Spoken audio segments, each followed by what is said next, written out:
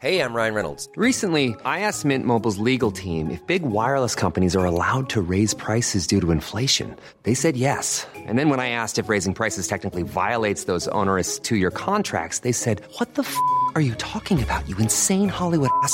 So to recap, we're cutting the price of Mint Unlimited from $30 a month to just $15 a month. Give it a try at mintmobile.com/switch. $45 up front for 3 months plus taxes and fees. Promo rate for new customers for limited time. Unlimited more than 40 gigabytes per month. Slows full terms at mintmobile.com.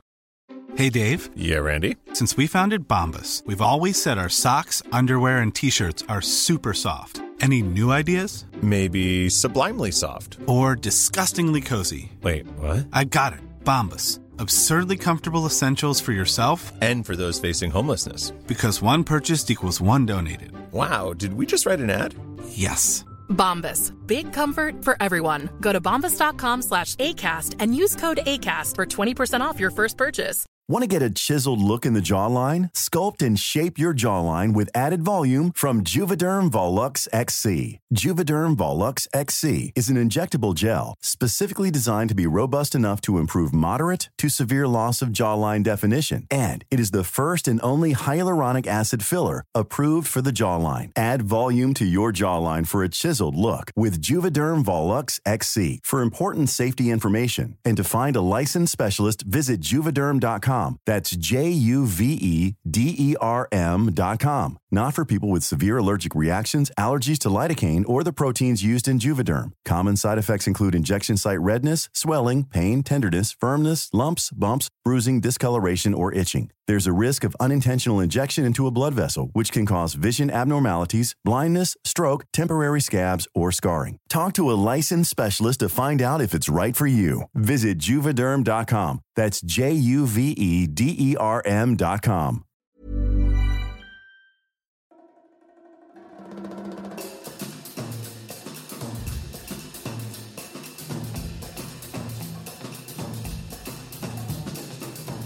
Hello, dear listener, and welcome to another episode of Everyone is Hot, the podcast that talks about your favorite stealth sex symbols and the film or TV show that turned you on to them. I'm Michael Stevens. And I'm Shelley Brooks, and we are doing something slightly different from our normal format today. We've got another mini-sode for you guys. This one was suggested by Michael, and Michael, this was such an interesting choice. Listeners, this is not I think the fun thing about our minisodes is that they are very rarely pinned to anything that is like contemporary that is going to be like for SEO. Like, we truly are just doing these about movies that like we have watched recently and we're like, we got to talk about this one, right? Yeah, I'm completely unmoored. This is probably the first time in a while you're hearing me again. So I've been doing. So happy to have you back. Yes, I'm happy to be back. And in my endless stream of activity, this is one movie that I revisited. The Straight Story. Did we? You we said, hadn't named it yet. Oh, no, okay. No. Okay, cool. Sorry, caffeine has not kicked in. Yes, dear listener, today we are talking about David Lynch's film, The Straight Story. It came out in 1999. If you have not seen it, I guess I could do a quick synopsis, right? Yeah, let's do it. Okay, I wrote something down on my letterbox that pretty much summarizes it. It is a fairy tale. No, let me be okay. No, it's not a fairy tale. Let me not. Well, I was gonna say it is based on a true story. It is based on a true story, but it's directed by David Lynch, so he's got to do his thing to it. And I guess it's more of a story about a straight story about an ailing 73-year-old World War II veteran who drives a John Deere 300 miles to see his estranged brother, who's also ailing. That is an oversimplification of what the whole movie is about.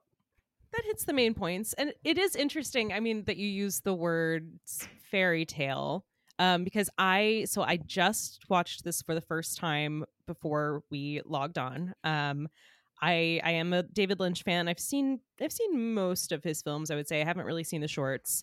But I had not seen this one, in part because I had heard kind of language like that around it. And, you know, Lynch can sometimes veer into a little bit of like sentimentality. So I felt like Yes. before I watched this, I'd always heard of it as like his most straightforward film, his most touching film, blah, blah, blah.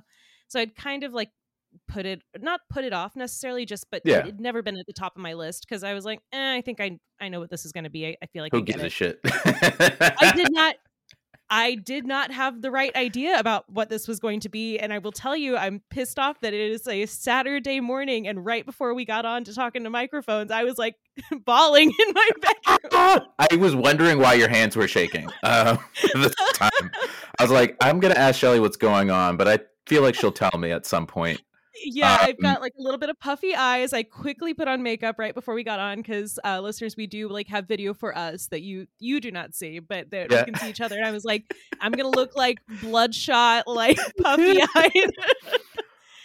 And I mostly resisted the tears until the very end. And like, as the listeners know, we don't really care about spoilers on this podcast because every movie we talk about is like at least 20 years old. But if you don't want a spoiler for The Straight Story, turn this off right now. What really got me is, I mean, there are so many touching scenes like throughout this, especially there's like a scene in a bar where, you know, two old men like talk about their experiences in World War II and the memories they have that's so, oh my God, wrenching. But what finally broke me was the brother that he's going to visit. Yeah. We don't see until the last like 5 minutes of this film. And he comes to the door and it is... Oh my God, it's freaking Harry Dean Stanton. And when he came to the door, because of like his associations with Lynch and my love for him as an actor, and that you have it build and build to seeing this brother, and then it's fucking Harry Dean Stanton, I lost my shit. Oh God. Okay. So I wrote a lot more on Letterboxd, but I absolutely it makes perfect sense why you avoided this movie for such a long time, because the synopsis it's very simple, very straightforward, very la da da. But once you actually experience it, it's like, here's a guy who is grappling with his mortality and the awful things he's done, and his complex relationship with his brother and everyone in his life. And the movie really makes you earn that moment at the end. Like, Harry Dean Stanton is one of his best performances. I came around to this movie because I watched a documentary. I think it's called Characters, and it's got him and Peter Falk and a bunch of other guys, and they're just talking about, you know, the work. And I think there was a clip of that scene in the movie. And so I watched, I was like, all right, let me watch this Straight Story and see what that's all about. And the whole movie, I'm like, when's my boy gonna show up? When is my boy? Are they gonna do any flashbacks to my boy?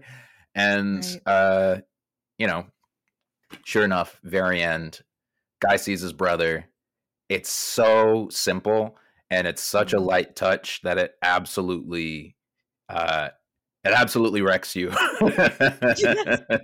Yeah, and it's this Midwestern set film, so I mean there is this kind of like Midwestern reserve to a lot of the characters in it, like, and there's a real simplicity in how they speak with each other, but you feel these like depths of feeling underlying these like very simple conversations people have. And that's, I think, the most obvious in that final scene where, so, you know, he drives up in this tractor that he's driven hundreds of miles, you know, over weeks and weeks to see his brother, because he's like, I'm not too proud, but, you know, he's this man who's in the final years of his life and who like can barely see and he can barely walk and like he can't drive his car anymore.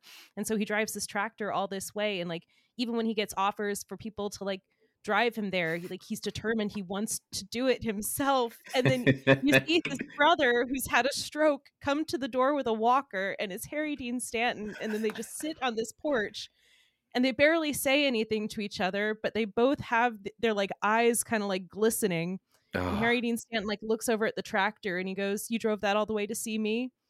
And he just says, "Yes, I did, Lyle." And that's it. That's it.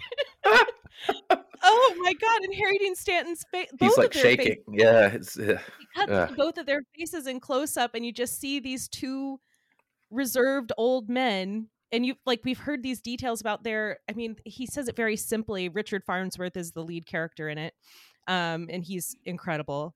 But he gives this very sort of like simple explanation to someone he meets along the way about his relationship with his brother, and he's like, haven't seen him for 10 years. There was drinking and there were fights, and then we didn't see each other, but now he's had a stroke. And it's like, oh my God. And so you just get this very compressed version where you can imagine like this incredible, like, I don't know, rocky relationship between them, and then to just see them sit kind of quietly beside each other. Oh God. There's so many things about this movie that I absolutely fucking love. I love David Lynch, as everybody fucking knows. But this one really shows, like, damn, this man really has a heart. He really. The one bit of trivia that I just found out. So you know those two brothers? There's a scene in the movie where along Alvin Straight's journey, he runs into these quarreling brothers. They're both played by Kevin Farley and John P. Farley, who are real-life brothers and the brothers of Chris Farley, who died 2 years before. Yeah. Like, there's no fucking way.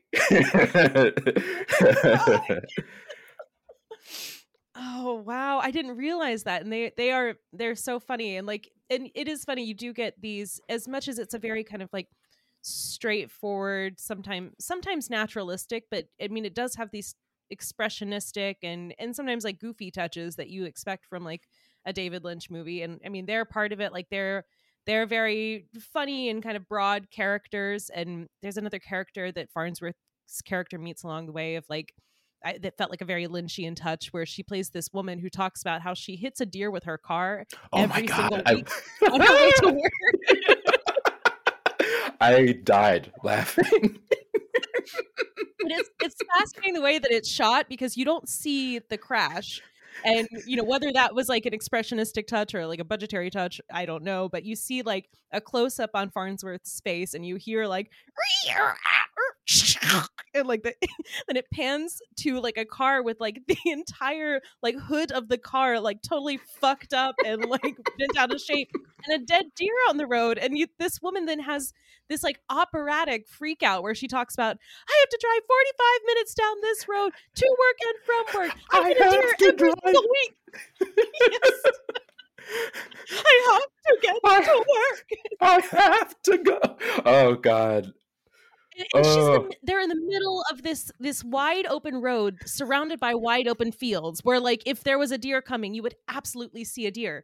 And it's just this great like Lynch touch that you're like, where the fuck did this deer come from? Why does she keep killing deer? And she's having this like existential like breakdown. I got the strong sense in that moment that to be a good director, you gotta know how to wind people up and what's really fun about people in their worst moments. And goddamn, the first time I saw it, laugh really hard. Second time I saw it, laugh really hard, but I was also 10 years older. So there's a element of like, oh damn, I 100% know and live this experience every day. And life is just, you know, a rocky river that we have to grapple with. And oh man, that scene just really stuck out on my most recent viewing. Damn. Yeah, I think that there's an interesting thing that I've seen in a lot of like writing about Lynch in the last several years, that it feels like when I was younger, so much of what I would encounter in people like talking about Lynch was that like he's so weird. It's this weird, surreal, dreamlike stuff. And then treating something like The Straight Story or The Elephant Man as like an outlier because they were more, sort of more straightforward narratives, like slightly more naturalistic, but they were so humanistic and so emotional. And I think that now there's been a real attempt with a lot of younger writers to identify like a real through line between the more straightforward, empathetic, like humanist pictures like Straight Story and The Elephant Man and his more kind of surreal stuff. Because I think that like the way that people have in the last several years like reevaluated Fire Walk with Me, or the way that they talk about Mulholland Drive. I mean, I remember Mulholland Drive being treated as more of like a sort of like puzzle box film when I was younger, and now I think it's really seen as so much more in line with these like very empathetic movies in how deeply felt it is and how emotional it is and how like humane, I guess it is, and character Yeah. based. Yeah. And I think that's especially been like most obvious in the reevaluation of Fire Walk with Me, because I mean I think the way that it talks about Laura Palmer as a character and as that film is like a portrait of abuse, has been much more in line with like the way that people have traditionally read Straight Story and Elephant Man. I'm going to have to rewatch Twin Peaks Fire Walk with Me. But that definitely makes sense. I think people do look at David Lynch as like, this mystery man. He often tells his performers, add more wind, to their performance. Like there's that element where he is kind of like this, mysterious sage. And then on the other hand, he's pretty straightforward. I think I'm listening to his biography right now, which is cool. Oh my god, it's so much fun. Yeah. I'm listening to the audiobook version of it, and I highly recommend. I don't know if there's a written version of it, and if there is, I recommend the audiobook version because you can hear him.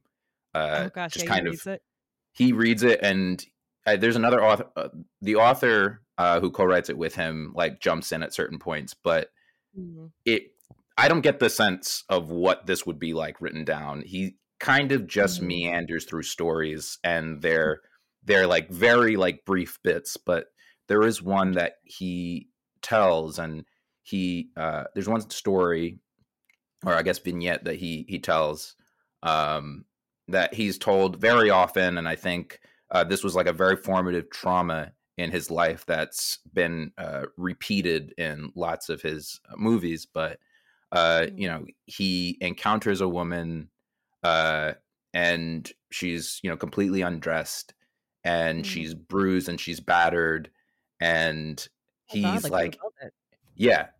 he's 8 years old, and he's a kid when he first sees this, but he doesn't fully understand it, and it overwhelms him.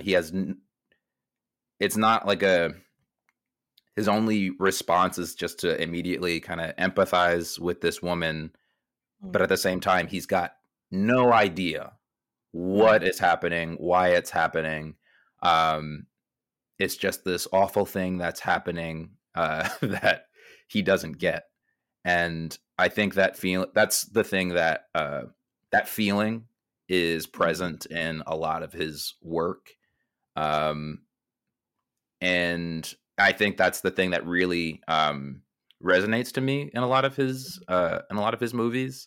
There's like I don't know, in that one scene where Alvin is dealing with this woman who's just so upset on one level, we're like hearing why she's in distress, but I don't know. He's 73. He's like driving 5 miles an hour. He's trying to get somewhere.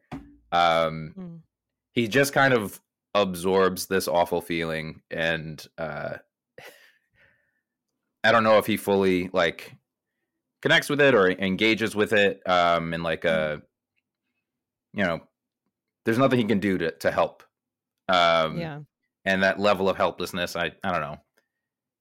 I've seen it in like lots of episodes of like Twin Peaks from characters who are I guess trying to connect, but Mm. yeah, I'm meandering now. No, But no, but I think it really speaks to.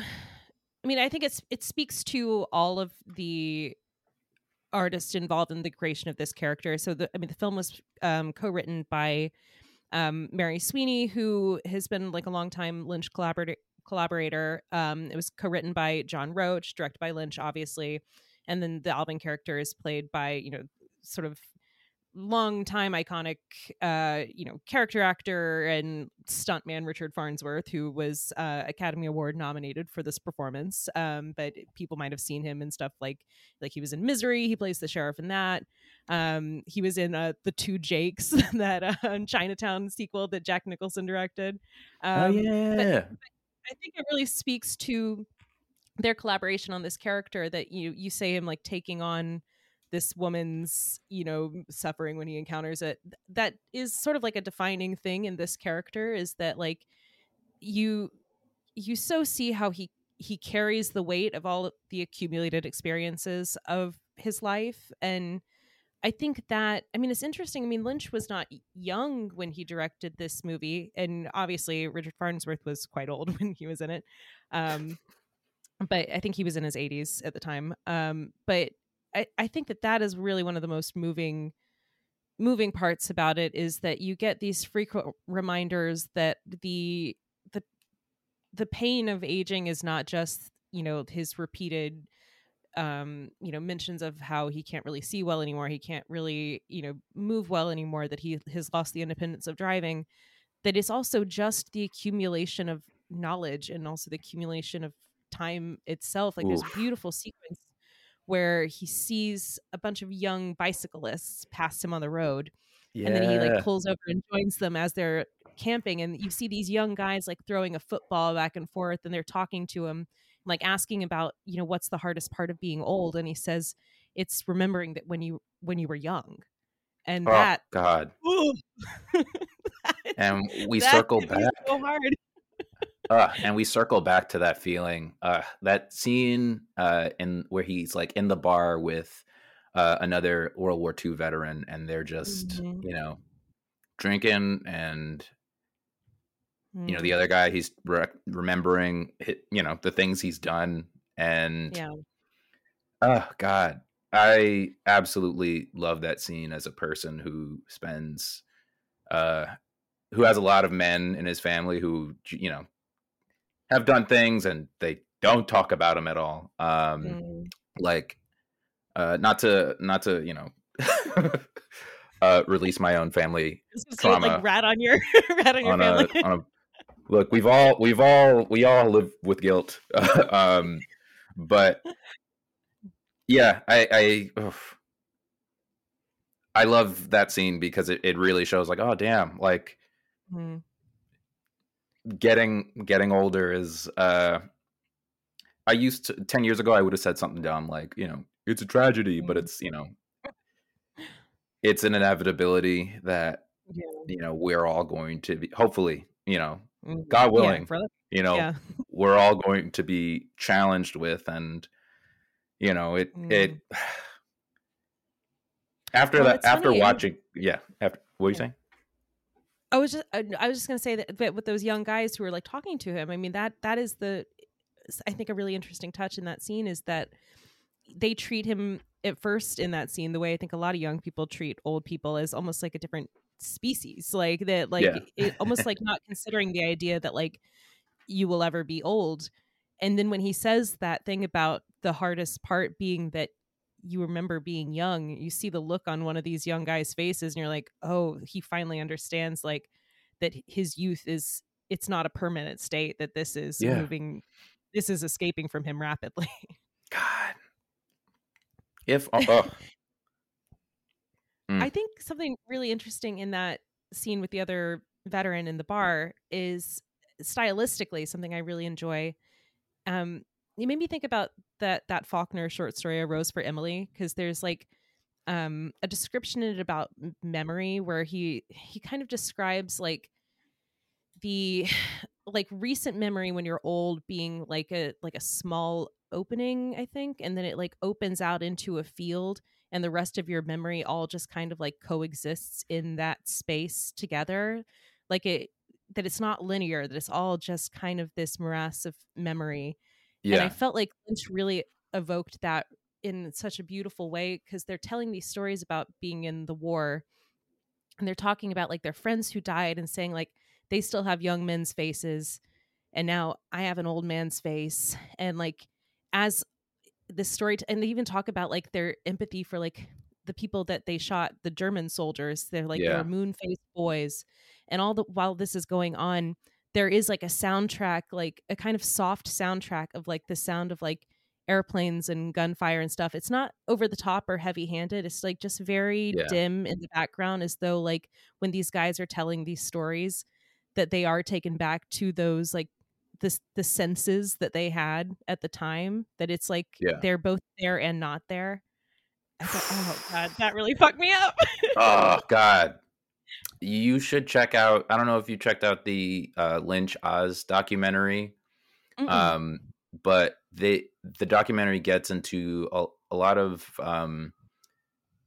the spiritual, like transcendental meditation influence Right. on a lot of his work, and he does talk about the unified field, where it's this well of thought and images, and also a place where time does not exist, and so you Mm. know I guess that's a little bit of that idea of everything is happening at once, and Right.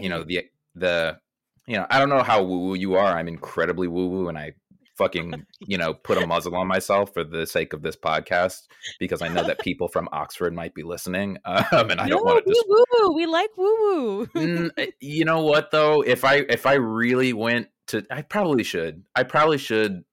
Open the Yeah. box. But that's another element that like I really love about all his work, and Mm. in that particular scene, yes, love that you said that it was not over the top. It was like just enough. Mhm. Oh God. But yeah, I guess there is a little bit of that. I guess everything's happening at once, and our best Mm. moments and our worst moments are happening, and we're all kind of navigating multiple worlds at once in Mm. this little life we live. Oh god, I'm gonna start crying. God, I Yeah. I uh I write a lot. Like this year, particularly, I've been writing down like everything that happens. Mm. Like I have one page that's here's how I feel, and then I have another page that's just this happened, this happened, this happened, this happened, this happened, Mm. and it's got me feeling like time is made up, and if I want to be a better Mm. person, I have to pick right now to try. Mm. But Yeah, and I think that on just like in terms of like Lynch's like artistry, like yeah, that is really interesting. That thinking of like, because I mean film I think is interesting to me like as a medium, because like there are ways in which it is technically like undeniably linear, like especially thinking about like the movement of a film strip.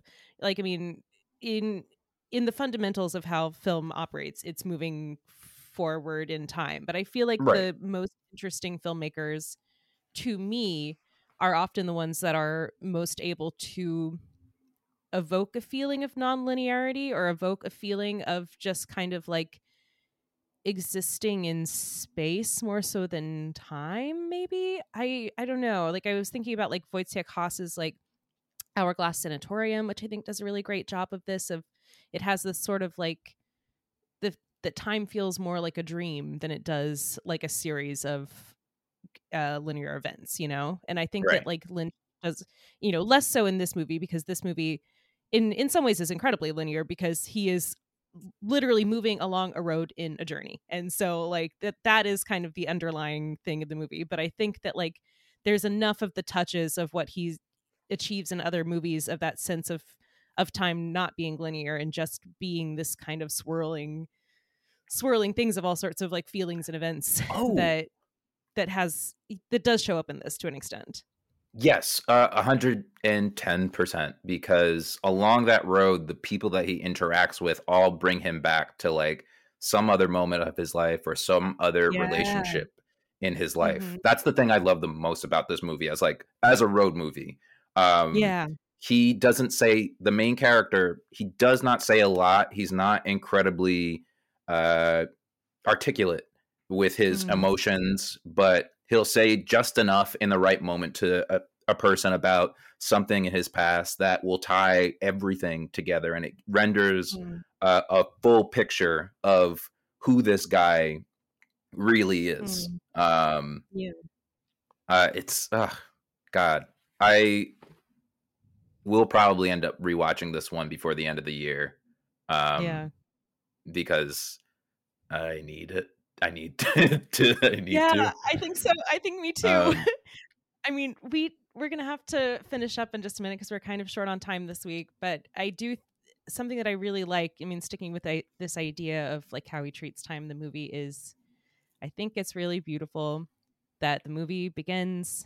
I'm like tearing up again. Yeah. I was gonna mention this earlier. So yes, say it. Yeah, I feel like my voice is like breaking. But like that the movie begins and it ends with like a shot of the stars and of space, which is infinite.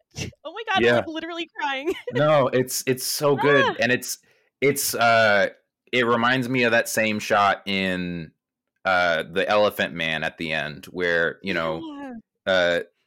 John Merrick is dying, but he's also, being reconnected back to his mother and going back to that source. And, this is why I fucking meditate 15 minutes a day, because, I do believe that in a lot of Lynch's work,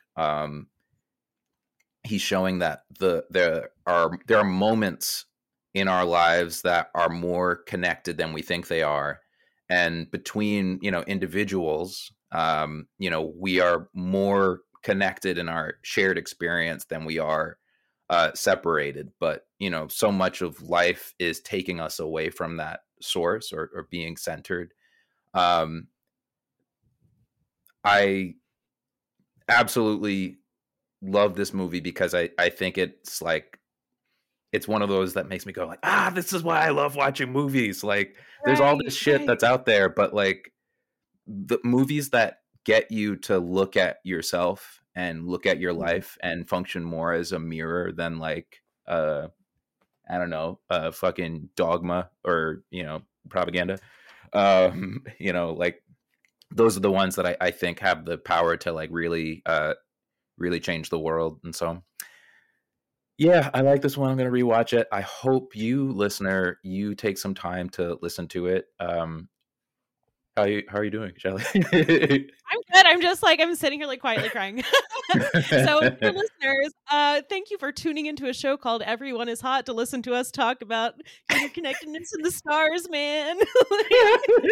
Space, man. Space is infinite, dude, just like human love. Oh, God. I have truly become my own father, and I guess I just gotta let that happen. I know. The older I get, the more of a sentimental old so-and-so I am. Well, listeners, we hope you will stay open, stay sentimental, and most importantly, stay horny. Please horny. Stay horny.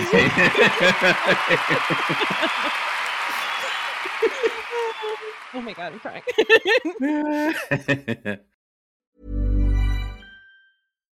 If you're looking for plump lips that last, you need to know about Juvederm lip fillers. With Juvederm Volbella XC and Juvederm Ultra XC, your lip look, whether it's subtle or bold, can last up to 1 full year with optimal treatment and no additional maintenance. Find a licensed specialist and see if it's right for you at Juvederm.com today. That's JUVEDERM.com. Add fullness to lips in adults over 21 with Juvederm Volbella XC or Juvederm Ultra XC. Do not use if you have severe allergies or a history of severe allergic reactions, or if you're you're allergic to lidocaine or the proteins used in Juvederm. Tell your doctor if you have a history of scarring or taking medicines that decrease the body's immune response or that can prolong bleeding. Common side effects include injection site redness, swelling, pain, tenderness, firmness, lumps, bumps, bruising, discoloration, or itching. As with all fillers, there's a rare risk of unintentional injection into a blood vessel, which can cause vision abnormalities, blindness, stroke, temporary scabs, or scarring. For full, important safety information, visit Juvederm.com.